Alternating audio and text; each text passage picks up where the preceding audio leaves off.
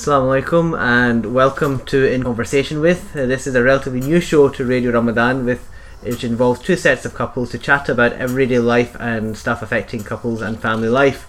This is an easygoing and relaxed session where we have listeners, we want listeners to benefit from different couples having chats with the host couple. And today's host couple is myself, Nazim Gowri, and my wife, Lubna Gowri, and today we're joined by Sheikh Abdul Aziz and his wife Sarah. And how's Ramadan been going for you both? Alhamdulillah, it's good. Days are long, but it's okay. I'm not really fasting, so I'm alright. Not really, meaning do you? Meaning I'm not actually fasting. Okay. So you're, and how does it feel fasting, waking up and doing everything yourself, or is it not too bad? Alhamdulillah, this year's been really good because Sarah has been up with me a lot of the time, most of the time, and so it's been different to previous years where I was a little bit more on my own. Yeah. Okay, and Lubna, how's Ramadan been for you? You've so far managed most of the fast, haven't you? Wow. Alhamdulillah, can't really complain. It's Allah has been really merciful to help me go through the fasts, but obviously I haven't kept all of them due to the pregnancy. Would have loved to, but obviously That's my well condition done. is such.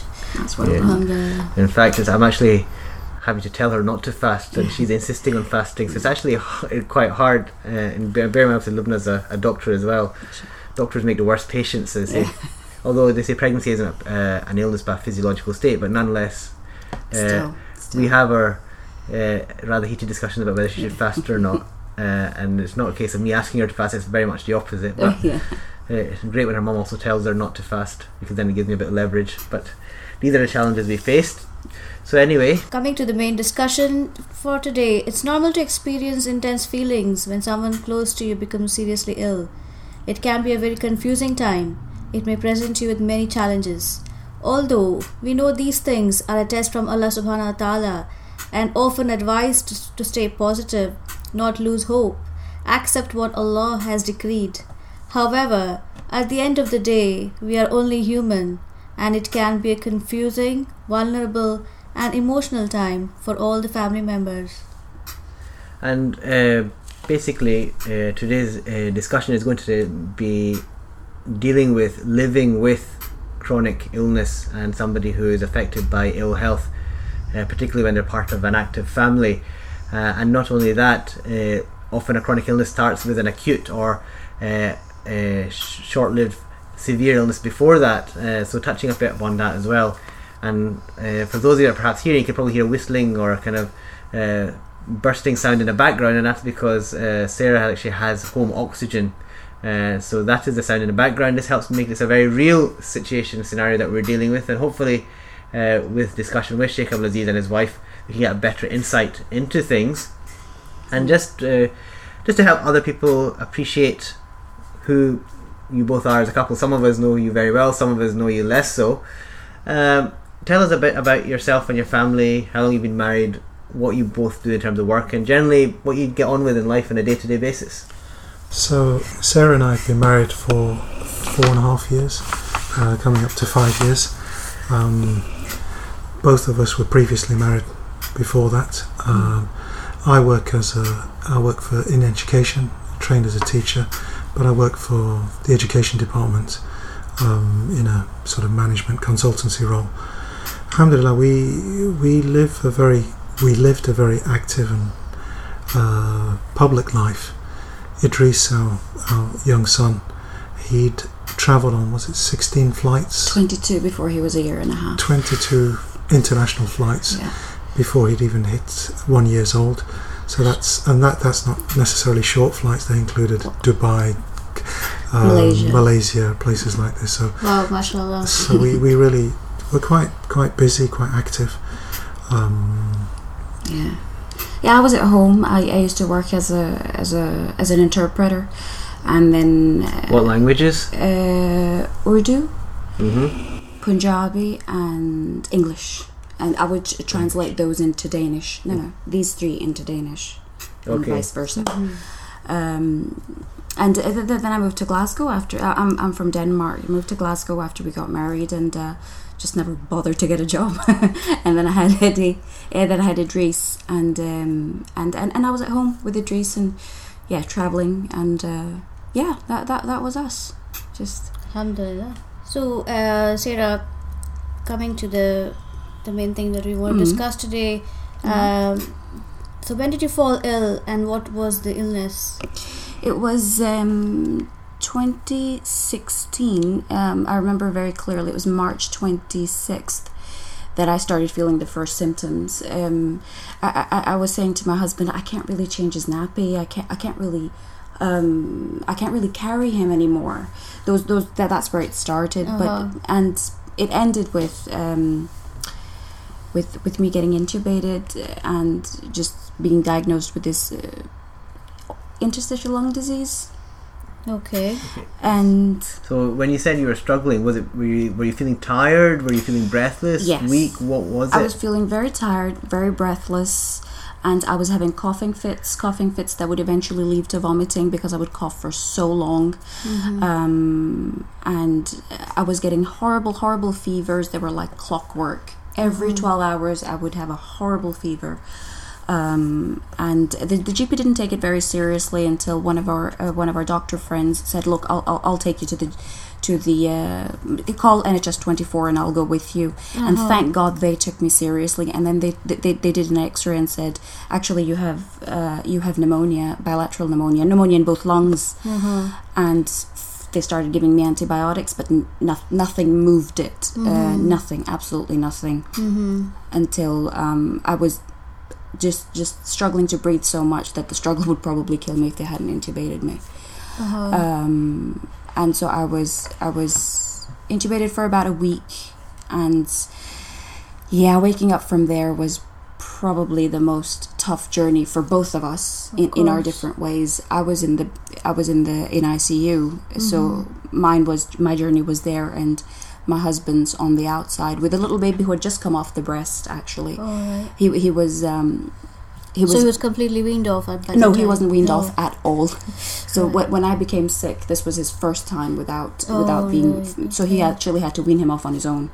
So he must have been about 8 months old almost. No, he was 1.5 years old, but he was very dependent on the breast. He ate not as many solids as a 1.5-year-old would. So even though he only fed for a year and a half, he got at least 3 years worth, I would say, considering how much he fed. So you had additional stress of not being able to feed your son. Absolutely. Because of the illness. Yeah, I felt like I never got to say goodbye, and it's something that still bothers me, actually. And how did that, obviously apart from that, how did that impact on your life in the early stages? Well, we never knew if I was. We did know if I was going to walk again. At one point, my husband thought I'd had neurological damage. I was saying things that didn't make sense at all. So was there something like a delirium you had? Yes, I was pretty out of it with the, I think, the amount of medicine I had been given, but alhamdulillah I got out of that. But it took a long time until I could shower myself, I could walk myself, I could even talk for longer periods. I was very, very limited in my capacity to do anything. Sure, of course. And your family back home, I'm sure they must have been terribly worried about you as well. Oh yeah. I think they were, but I think my husband's very, very hands-on, so I think that really gave them a lot of comfort that he was there. And how long were you in hospital for in total? 4 months. 4 months. 4 months. So just for the listeners to appreciate her condition, an interstitial lung disease is a situation where you have inflammation or disease of the actual lung tissue itself, also spaces between the air sacs and the lungs, and often it can look like pneumonia in the initial stages, which is why you often treat the pneumonia. And obviously I used to see you're very mashallah, you're very composed individual. You don't express emotion unless there's a need to express it. But how were you feeling when you discovered that Sarah was unwell, and when she was in hospital and said, how did that impact you at a personal level, professional level, and also as a father and husband? It was a big challenge. Strangely, I've been in that intensive care many times, but obviously it's very different when it's your wife, when it's friends and other people. It's different. Being there and remembering that I've been there, and the people that I've been with, some of them have come through it and some of them haven't. It's not easy. So it's particularly in the intensive care was very difficult. Also, having a 18-month-old baby meant it was very difficult to organise life, because I couldn't bring him into the hospital. So I could only visit Sarah if I could get somebody to look after the baby. And often people didn't want to look after the baby, they wanted to visit Sarah. So they would meet me at the hospital, but they wouldn't look after Sarah, look after Idris, so they would visit Sarah and I wouldn't. And it was very frustrating when you've asked somebody to come and help you and they don't actually help. So it was a tough time. And then Sarah did come out of the coma at times, mainly just to give me abuse. Alhamdulillah, that's always a good sign when they kind of and to give the doctors abuse for, and that was difficult, because she wasn't herself. She wasn't. It was just not. It was a very difficult time. Then when she started to recover, by this time it was Ramadan, and then that brought other challenges. And then while she was in intensive care, I took a couple of weeks off work, and they called me into work and they said, it's important you return to work. I says, well look, my wife is really sick, and I'm on sick leave, I don't have to. And they said, I think you should. And the reason they wanted to come in was to tell me that my post had been deleted. In other words, you've got no job to come back to. So I politely just told them, that's great, I'll see you later, because my wife is fighting for her life and I've got more important things to think about than my job. And that's not what they were expecting.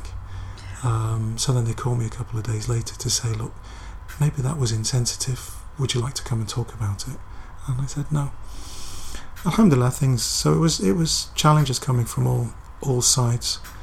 And just to put listeners in perspective, are you back in your same post now? No, the post was deleted, and like I say, I had other things on my mind. I went back to work, and I have a better post and a more senior position. In the same organisation? Same council, and it's work-wise it's worked out fine. I'm not complaining, but it was tough at the time, and in some ways it was a blessing, because I didn't really care about work anymore. And making decisions about what was important in my life was much easier at that time. It was Idris and Sarah. This is very interesting. The thing that's coming to my mind straight away is that Allah actually facilitated your path in terms of making your priorities easy for you by taking care of. In terms of work, it might be perceived that it was a negative circumstance, but ultimately you're in a better job now in the same organisation. And it's almost, and I see this as a doctor a lot. Sometimes people are in circumstances where they think, oh no, this is happening, that's happening. And one thing I've learned is like, look, you didn't look for the circumstance. Allah subhanahu wa ta'ala created a circumstance. Why are you worried about it? He'll use a means or a way to do what's best for you, even though at the time it might look a bit ajib or strange. Yeah, to add to that, we actually were planning to move to Malaysia. And a week before Sarah took ill, Sarah was hospitalised on the Friday, and on the Monday we had visitors from Malaysia who came to discuss the curtains and the paint. No, the paint was already dealt with. We'd chosen the paint, but we hadn't chosen the beds for our new flat in Malaysia. So we were about to move to Malaysia for a job that I was offered there. So I was going to give my notice in anyway. What I realised, and I think the biggest lesson probably is related to the story of Sayyidina Yusuf. When Sayyidina Yusuf, the Prophet Yusuf was thrown into the well, the commentators on the Quran said that Jibril used to visit him every single day. But when he was thrown into the prison, Jibril used to visit him, as the tafsir says, nadiran, occasionally. And when Yusuf asked Jibril, why do you not visit me so frequently, whereas previously you spent a lot of time? And he replied that it's because when you were tested with the fitna, with the tribulations of the women who were the different problems before that he was put into prison, he says, "As-sijnu ahabbu ilay mimma tad'una ilay," that the prison is more preferred to me than what they call me to. So his choice was to go into the prison. He wasn't put into a choice. He didn't have a choice about the well. And the thing that I learnt the most about this is I didn't make a choice. Sarah didn't make a choice. And of all the things that I've done in my life, and alhamdulillah I've been fortunate enough to make Hajj many times over the last 40 years and had lots and lots of forms of ibadah, but none of them match what was given to us in that sickness, because this was Allah's choice and not my choice. He took everything away from us, almost took Sarah away from us. He took Idris from Sarah at the time when she was breastfeeding him in the morning, and in the evening he didn't know what had hit him, and she didn't know what had hit her, and that was and alhamdulillah, I think when you're put into a situation where you're not making the choices, the reward is greater.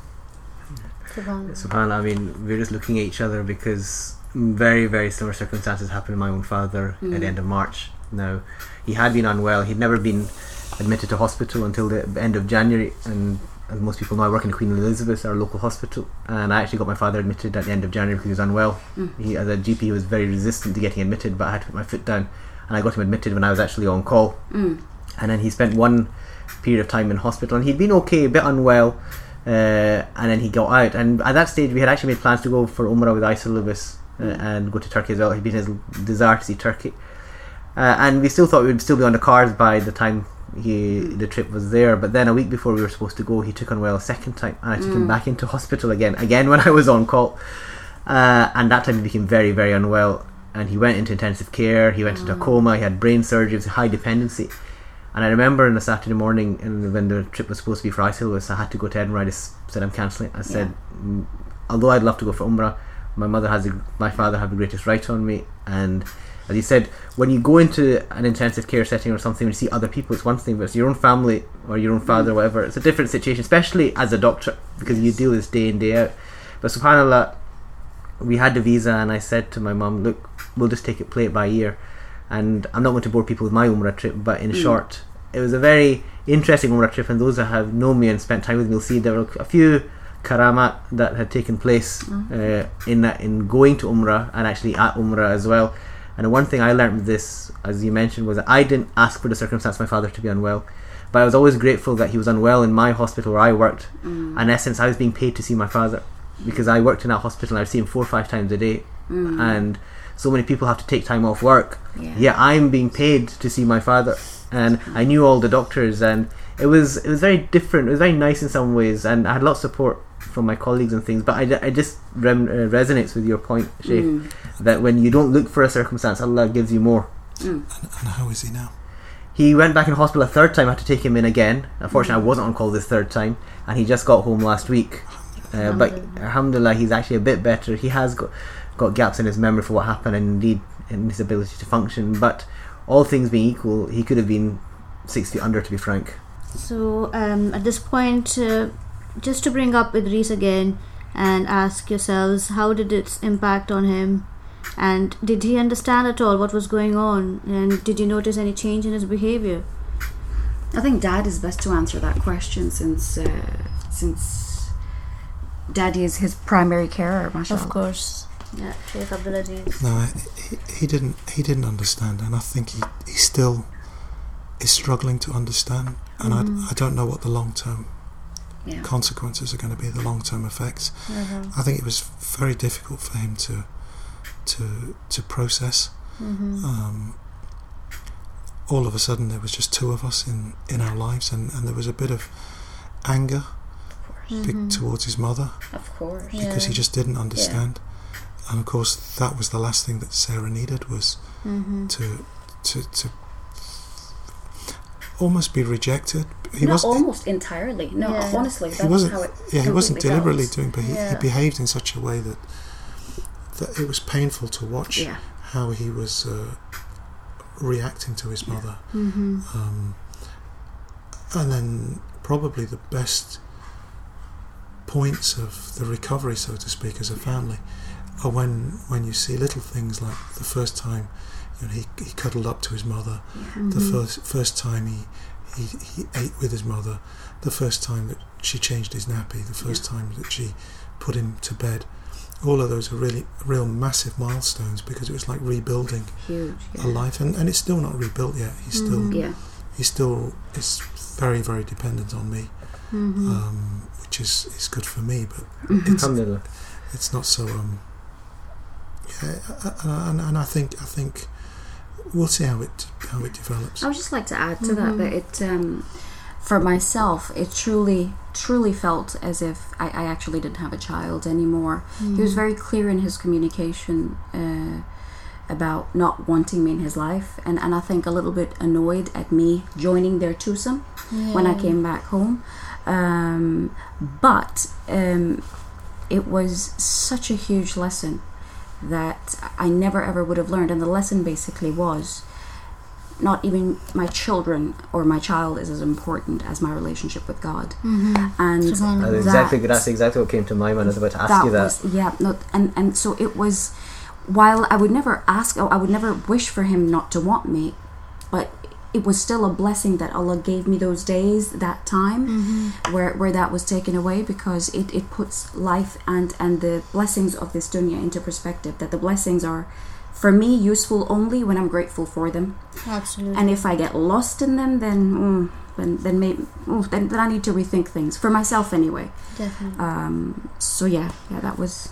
I mean, Masha, that's a very valid point, and it's something that I can definitely resonate with, in that people say to me, how are you coping? I said, look, as a doctor, I can see both sides of the coin, but and first and foremost, I always say my father is a slave of Allah subhanahu wa ta'ala first. He's my father second. He has a greater right on him. He can do what he wants.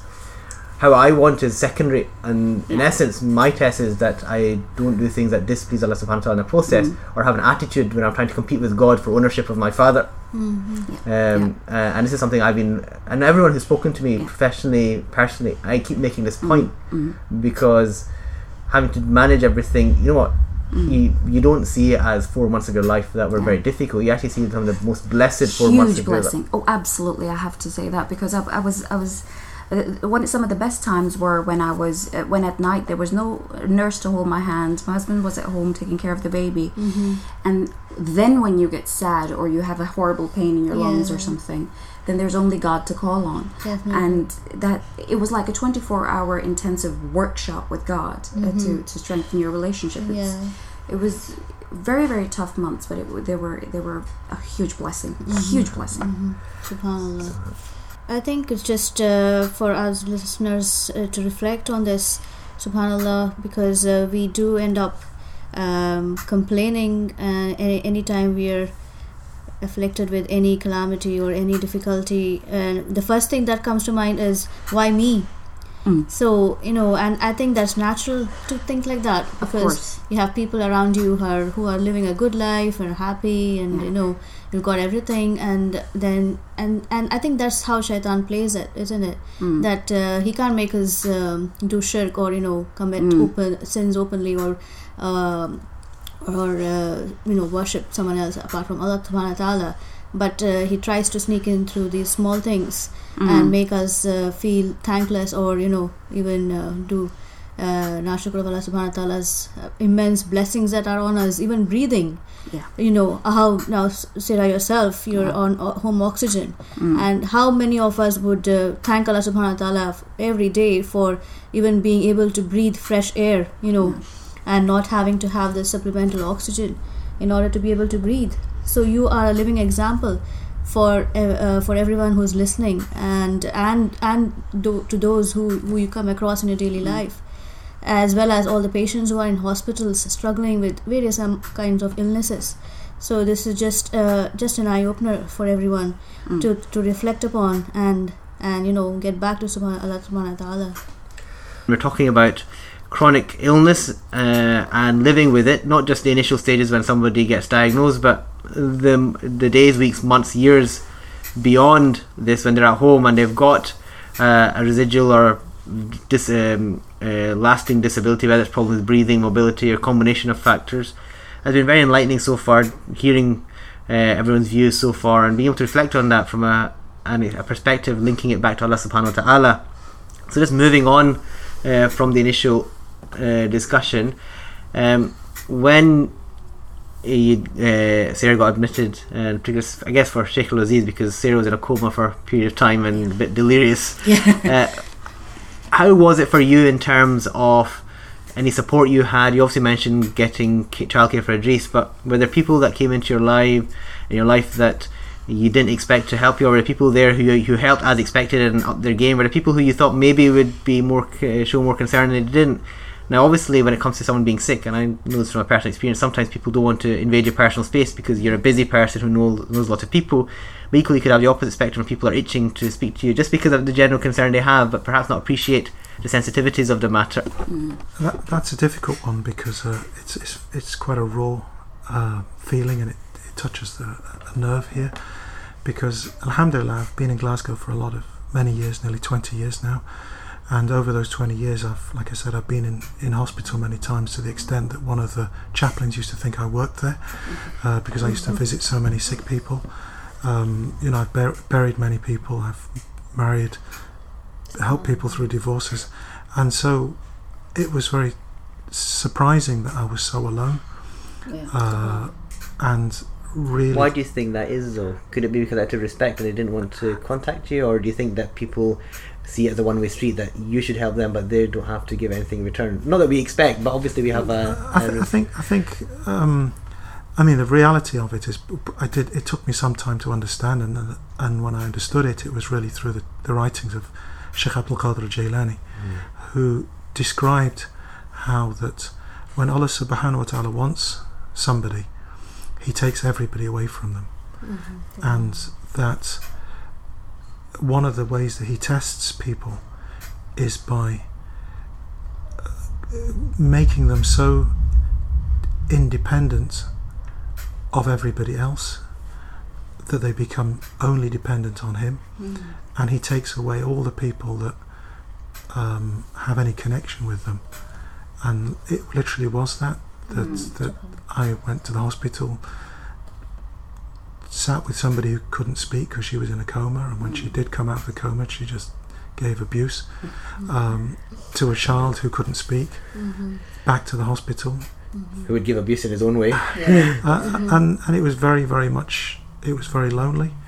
And then what he does, he brings back people. Once you get to a point where you're completely broken, Abdul Qadir Jailani describes, and Allah knows, then he allows people to come back into your life, but he doesn't bring them back in the same way as they were there before.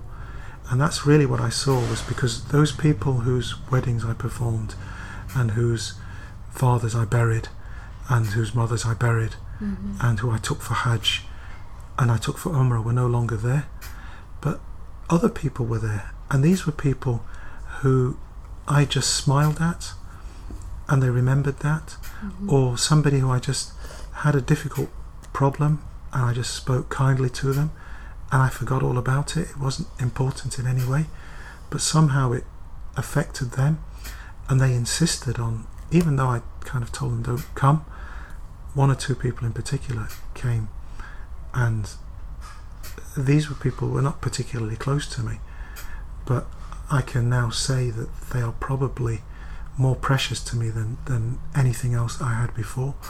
And those 3 or 4 people that came there are better than 3,000 people that I must have taken for Hajj and taken through classes from this city. So that was one thing that when you say what kind of support and how did it happen, that's really what the reality of from what Abdul Qadir Jailani describes.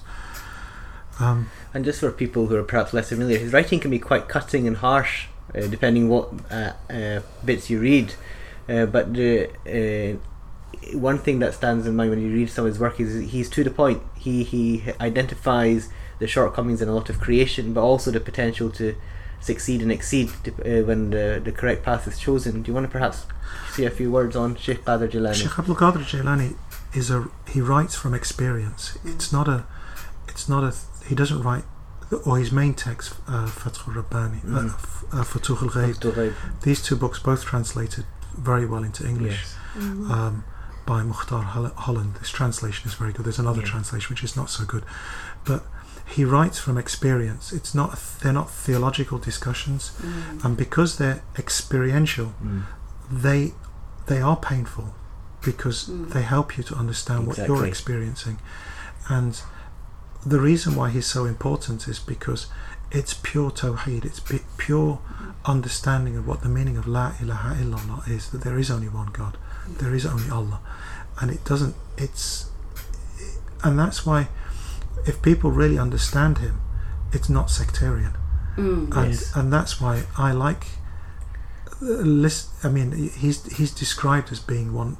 Every group, the Salafis, the Wahhabis, the Sufis, they all claim that he's one of them, and that's because he's one of everybody. It's tawheed. It's always tawheed. It's the most pure tawheed. And you understand that when you're in pain, and that's why sometimes you need to really understand Abdul Qadir Jilani in the time of tribulation, in the time of testing, and then go back to it and keep going back to it. I don't know how many times I've read Futuh al-Ghaib over the last 2 years. It's just something I go over and over again because it helps me to make sense of those 4 months where Sarah was in hospital, and then what happened after. And I'm still struggling to go through that, and often I'm going through the same experience with 2 or 3 other people who are seriously ill with cancer. And again, almost everything that I guide them to or suggest are from the words of Abdul Qadir Jilani. Alhamdulillah. I think that's a very valid point, and like yourself, I've been through the books myself quite recently, and I think when you are dealing with healthcare and illness and people with problems, his work's very good because it helps you understand the priorities of things. It helps take out unnecessary emotion, and you understand how subtle the ego is in all these situations, because it's all about attention seeking a lot of the time, and actually realizing, you know what, it doesn't matter what the circumstances. The circumstances created by Allah subhanahu wa ta'ala for a different reason, whether it's illness or health, or whether it's fluctuating between the two. And he makes a point saying that whether you're in happiness or sadness, it doesn't change the state of a person, because it's all from Allah subhanahu wa ta'ala. It's all temporary. So a person, if he has good things, fine. If he has bad things, it doesn't change. There are this constant, the barometers bang in the middle, and that's something that I've read and starting to realize the value of, because you save yourself so much time, energy and emotion when you're going through difficulties. How things are present, we would like to know, and keen to know, how are you keeping with regards to your health? Well, I'm you can say my main 2 jobs in the day are breathing and resting. Literally, I will, for example, I'll get up and I'll have breakfast and I'll wash a few dishes, and then I need to rest. And then I'll get up and I'll maybe I don't know, tidy up a few things or make some calls or have a shower, whatever I'll do, and then I'll need to rest again. Yeah, sure. And so that's actually what my day consists of, is making sure I'm breathing and making sure that I get enough rest, and especially because when then about 5 o'clock and my husband and Idris come home, so I can spend time with them, so I get about some hours with Idris and my husband, and then by 8 o'clock I am exhausted with just having 3 hours of not having done any hard labor. I don't cook, very very rarely do I cook, and just before I think we went on here discussing this about how do you manage, especially with the oxygen mask in the kitchen and things. So, and I think you were saying I don't cook, for example, and if I do, I'll get everything ready, everything that needs to be chopped or cut or whatever, and then I'll take my oxygen mask off at the end. But it's not very often, because after I do take my oxygen off, and if I do cook, I need a lot of rest after that. So oftentimes it's not worth me going through that. So that's that, and that's a good day. We're talking about a good day now. And then there are some days I've just had recently, or when I need my food in the bed, when I need to be helped to the bathroom, when I need to be helped to change my clothes and so on, where I barely get to see my son's face because he'll just come, he'll kiss me, and then he'll go to bed. That's right. I don't really get to play with him or spend time with him. Yeah. So in those days, it's as if, again, I feel kind of childless. Yeah. Because I can't really be with him. And how often do those days come? They are becoming less and less, thank God. Alhamdulillah. In 2016 there were many more. That's 2015, 2017 slightly less. This year slightly less. Alhamdulillah. But they're there on a regular basis. Okay. So, what do the doctors have to suggest about the prognosis? And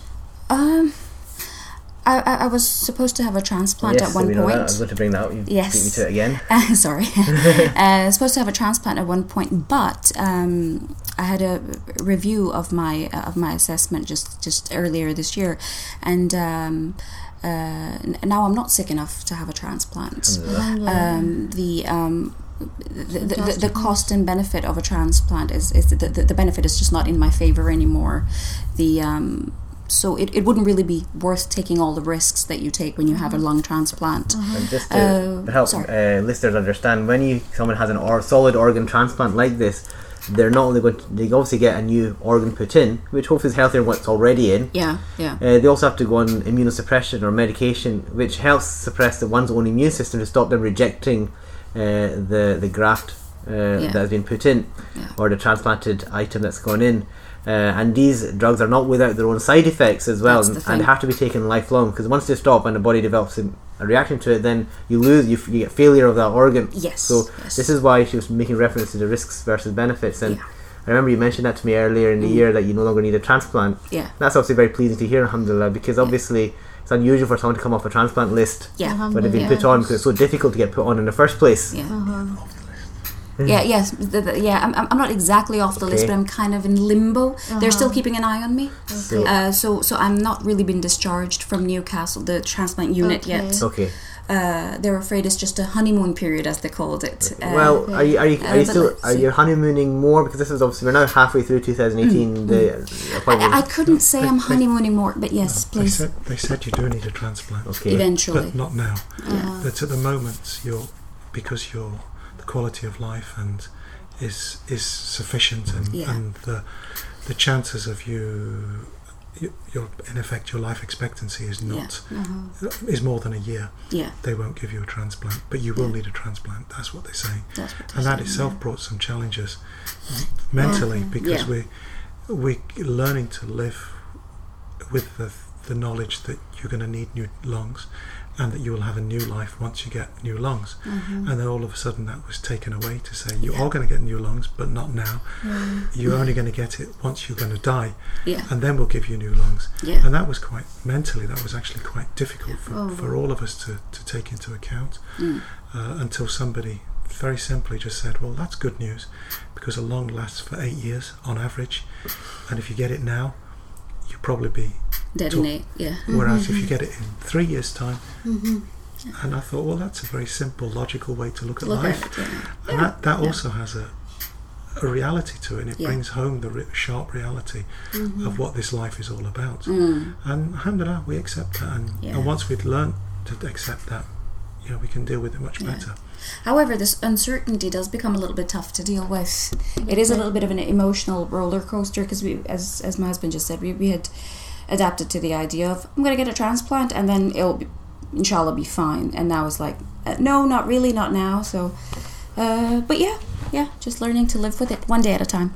So obviously you've got a young child, and you're somewhat limited. So, and Sheikh Al, you're back at work. So how do you manage in terms of the child and nursery and all that type of practical stuff?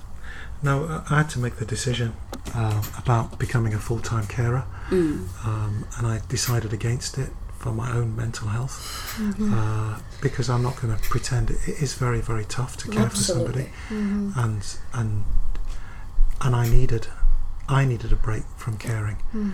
I can't care for two people, and so I'd rather go to work and spend a third of my salary on putting him in a nursery, and that's what we've done. And it's worked out fine. He's thriving in the nursery. I think I'm doing well at work, and Sarah's organised her life in such a way that she can prioritise, because, as she said, her priority are just breathing. Definitely. And when you get to that level where every single little thing means something. You mentioned about happiness earlier on, and I think I just pick up on what you said. I didn't actually know what happiness was, and I kept a diary over the years, and I can sometimes reflect on some of the things that I've gone through and thought. But while Sarah was ill, I used to write in my diary, "I am content with Allah's decree." It was something that kept almost like a mantra, and it was true. I actually was content with Allah's decree. I wasn't unhappy, but I couldn't say I was happy. That was not something I'd ever written. I am happy about what Allah has given me. Till one day Sarah had said to me, "I've never been happier in my life," and it really struck me.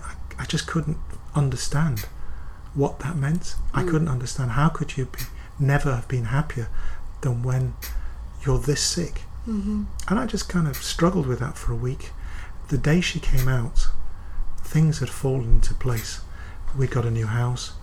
I remember you had to get that painted. And 3 or 4 guys came, and they didn't do a great job, but they did a job that had so much love in it that every little blemish of where it's not painted particularly well, we look and says, those brothers painted in their own time with such love, and some of them didn't even know me. And that's what I meant about people coming into our lives, and it's an honour. But anyway, we came from that situation to this new house, to a new life, and on the way home, during the time that I was just me and Idris, it was like two boys. We bought what we needed to eat. Before we ate it, and then when we were hungry, we bought what we needed to eat. So there was never any planning. There was never any. Well, there was planning, but there was nothing in the fridge. So when Sarah came home, we realised actually there's nothing in the fridge, because what we do is we just decide what we're going to eat and then eat. So we stopped off to buy chicken and chips on the way, and I don't like chicken and chips. It was just, there was one shop, and we sat in this on the floor, no furniture, in this new house, and they were the best. It was the best meal I'd ever tasted. And then it struck me what Sarah had meant. I've never been happier, because at last I think I'd found that happiness, and I think that's what I think was important about this lesson. It was that we actually learned what happiness was. And obviously people see you as a sheikh and a scholar, but for you to say that and needing a personal circumstance like this to realise that, it's an indication that knowledge is one thing, understanding and experience is another. Exactly. And Sarah was the one that taught me, because she was the one that said, I've never been happier. And I was struggling with that, because I was writing, I'm content. I am content, but happiness is something different. SubhanAllah, really brings tears to the eyes, and really, makes us think that what you've been is really a struggle. Sheikh, would you recommend any zikr prayers to read for those who face health issues? And just building on that, any etiquettes when visiting the sick? I think the most important thing is to remember what the reward for visiting the sick is. That Allah subhanahu wa ta'ala will say, Yawm al-Qiyamah, I was ill and you didn't visit me. And people will say, how could you be ill? And he said, if you'd visited so-and-so, you would have found me. If you had visited so-and-so, you would have found me there. So in other words, visiting the sick is where you will find Allah. And to link the two questions, I have a close friend who I've known since she was a very young girl, and she was recently diagnosed with cancer, and so a very aggressive form of cancer. And so I went to visit her, and she was being told by everybody around her, you need to pray, you need to do this because you haven't got long, and this is the time. So she was asking me what. I says, you don't need to do anything. You don't need to do anything at all. You just need to be, because Allah subhanahu wa ta'ala has put you in this situation. You need to pray, yes, but don't worry about it. Just do the absolute minimum. You do tayammum in the bed with a stone. You do your farad, sitting, lying, just with your eyes, and just be, because your reward is greater than anybody else could have ever. I could never get that reward, and so So she just smiled. Says, will you tell my mum that? Because she keeps telling. And then she asked me, so what do you need to, what prayers do I need? Sadly, her brother has also been diagnosed with cancer. And the other brother, who is gone into Etikaf, said, what should I ask for my brother and sister? I said, why are you asking me?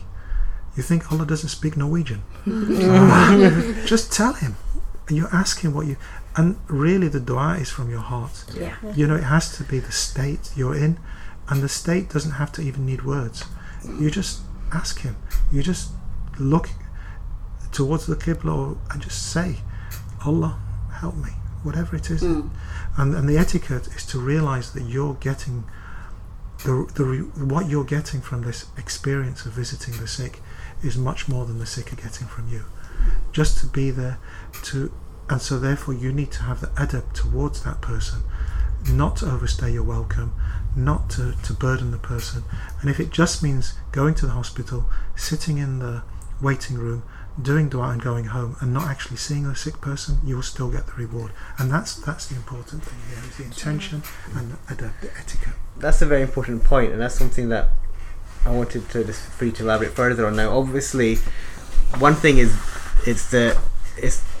we have a responsibility to visit the sick, and it's the right of the person who's sick to be visited, but sometimes we have to understand that the right of the patient comes first, and sometimes wanting to visit or being visited actually isn't in the best interest. So what advice would you give to people who want to visit people who are very sick, in particular, the more sick stage of things, or have a very difficult diagnosis, but maybe the family or the sick person don't want to be visited at that point in time? There was one particular case where I remember visiting Beats when I was earlier today, and I went there every day for about 2 months, and I never visited the patient once. Some of the time I just sat in the car park and read my adhkar and my dua and just sent my greetings from the car park. Other times I went into the building, but there was I was intending to visit the sick. It wasn't me getting reward, or it wasn't about an act of worship. It was my duty towards them.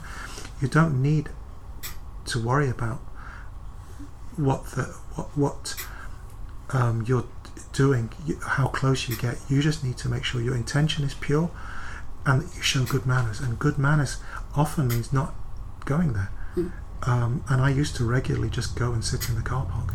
And there's nothing, if your intention is pure, you'll be rewarded for that. And I think sometimes the visitors would at least just like the patient to know. So for that, I think you can just send the people closest to them, send them a text and let them know that, can you let them know we're thinking of them, but we won't come to visit to burden you or whatever. So I think that's often a worry on the part of the visitor, that just so they know that we're thinking about them. So let them know somehow, but you don't have to necessarily physically be there. And I can say that from experience, that sometimes it was just the idea of having to just even lift my head was used to be too tough to take. And you were obviously in hospital for 4 months, but I think I only visited you a few times at the end of your visit. Twice or something. Yeah, once I got Lubna. And it was very, very short, and those were the ideal visits, to be honest. And the thing was, bear in mind, I could have visited any time. Yes. And I could, and I thought to myself, I could pop in and visit in the ICU and things like that, but having seen things, I thought it's more useful for me just to speak to your husband and get the necessary from that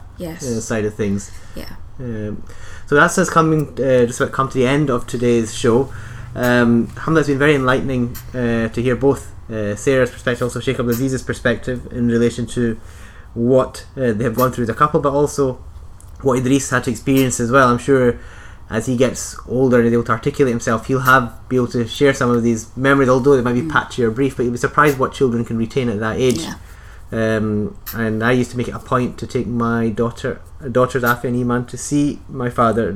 Afia had just turned 8, Iman was coming up for 4, and they said, "Oh, why are you taking them?" And I said, "It's fine, they need to see what life is, they need to see the reality of it." And we did it in a controlled environment, a controlled setting. At the end of the day, they know their father is a doctor as well. They need to see the type of what he does in his day job, what he has to go through, because it helps them appreciate and understand what life is about. And to be honest, they look forward to coming to the hospital, and they just took it naturally that Dada's sick, we make dua for him. He comes home when he has to come home. And it's always a perk of the job that Daddy works in hospital, so we can go anytime, taking the badge and getting in without having to buzz the nurses. So you have to make the situation as positive as possible, despite it being as challenging as possible. And I'd like to say Jazakallah khair to our two guests and to Lubna for making today's show happen. And inshallah, please remember Sheikh Al-Aziz and his wife in your du'as, particularly that Allah gives them strength so that they may be able to continue having as wholesome a life as possible and as a lot of barakah and inshallah with longevity. There was a dua of Hazrat Umar anhu that when people used to say to him when he was in tribulation, make dua to Allah subhanahu wa ta'ala to take it away, he said no, make dua that Allah gives me the strength to see it through. And that is what we should always look. Taking it away, we don't know what's best for us. What we want is the strength to get through it, so Allah's pleased with us at the end. So may Allah make it easy for everybody. Jazakallah khair. Assalamu alaikum.